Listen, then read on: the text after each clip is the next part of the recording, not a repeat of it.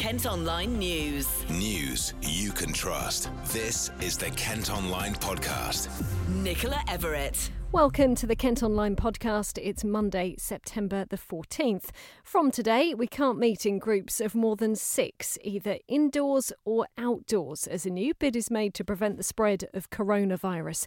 It's called the Rule of 6 and was announced by the Prime Minister last week, following a recent rise in cases. While schools and workplaces won't be affected, restaurants and other venues aren't going to be allowed to take large bookings again. Linda Pontiero is the owner of Buenos Aires Nights in Maidstone and Ashford. It's good that they're doing that instead of choosing to do a lockdown. Obviously, the lesser we want is another lockdown. That will be really bad for the whole economy. So I think what they done is what they had to do. We already are doing it anyway. We just take up to six people, the tables. It had been difficult, really, because some people really don't get how is the guidance and what is our position. Obviously, as a business, you need to follow what the government said. You are part of that. I mean, it's not like my own personal opinion on how, if I'm agree or not. I had to follow what they say. We have a duty of care with customers. So far, some people try to do them. If they are at 12, for example, they want 2 tables of 6. Then they ask to be separated, socially distanced. But the problem with that, even if you do that, when they come in inside and you explain all the guidance, when they come, they say, oh, can we join the tables together? And when we already explained to them what is the situation. Obviously, as well, we have a risk assessment that we had to follow. But people just, they don't think the consequence. And that has been very difficult. Sometimes they get aggressive even with the staff. I'm worried about December. I worry about Christmas time. I worry about, November, December. Because at the moment, let's say September, October is fine because even if we don't have the big table, we still have the other customers, which is, table for 4, 2, and 6, which is, that's fine. That's what we normally do. The problem is going to be obviously toward December, which is you have just big tables because of it's companies, it's families, and you don't have too many small tables. Health bosses, meantime, are warning a spike in coronavirus cases in Kent is likely to continue because children have returned to school.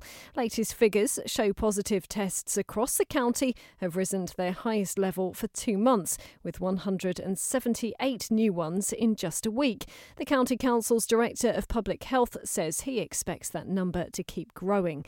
Meantime, a whole year group at a primary school in Aylesford are having to self-isolate after a child tested positive for COVID-19.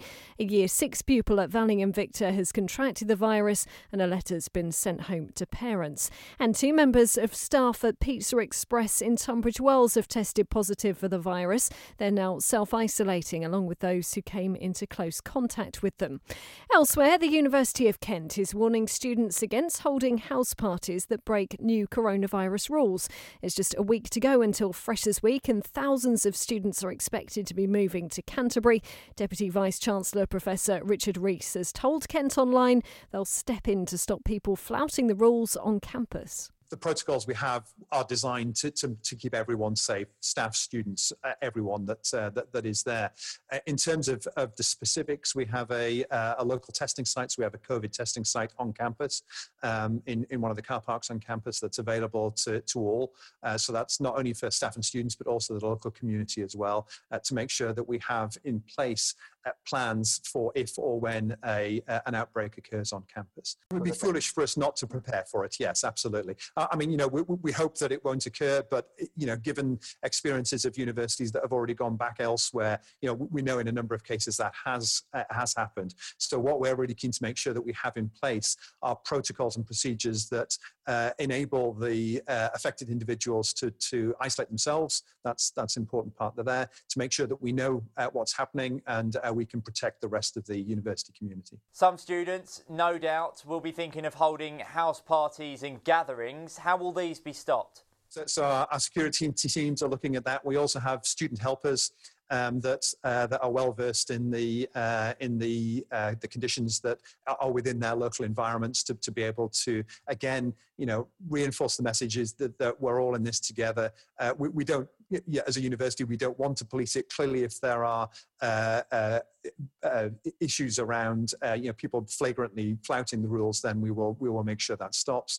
But it's really trying to make sure that everyone understands the seriousness of the situation that we find ourselves in, and how severe an outbreak could potentially be on campus. All lectures will be online to maintain social distancing and allow small groups to attend seminars and tutorials. Kent Online reports. 2 men have been arrested following reports of a sexual assault in Canterbury.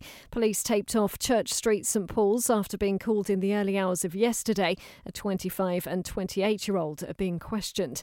Visitors, animals and staff have been evacuated from a Kent wildlife park after a suspected wartime bomb was discovered near Hythe. The device, believed to be an unexploded bomb, has been found at Port Lympne. Bosses say the relevant authorities have been informed. Police are investigating reports that a child was almost abducted from outside a shop in Chatham. Officers were called to B&M in Medway Street on Saturday morning after someone told them about suspicious behaviour. A former pub in Thanet could be demolished to make way for new homes, a cycle cafe, a micropub. The Sportsman on Sandwich Road in Cliffs End has been closed since 2017. And a photo of a little boy from Kent who became a fundraising hero during lockdown has been chosen for a digital exhibition presented by the Duchess of Cambridge. The portrait of Tony Hudgell from Kings Hill is one of 100 images for the Hold Still campaign.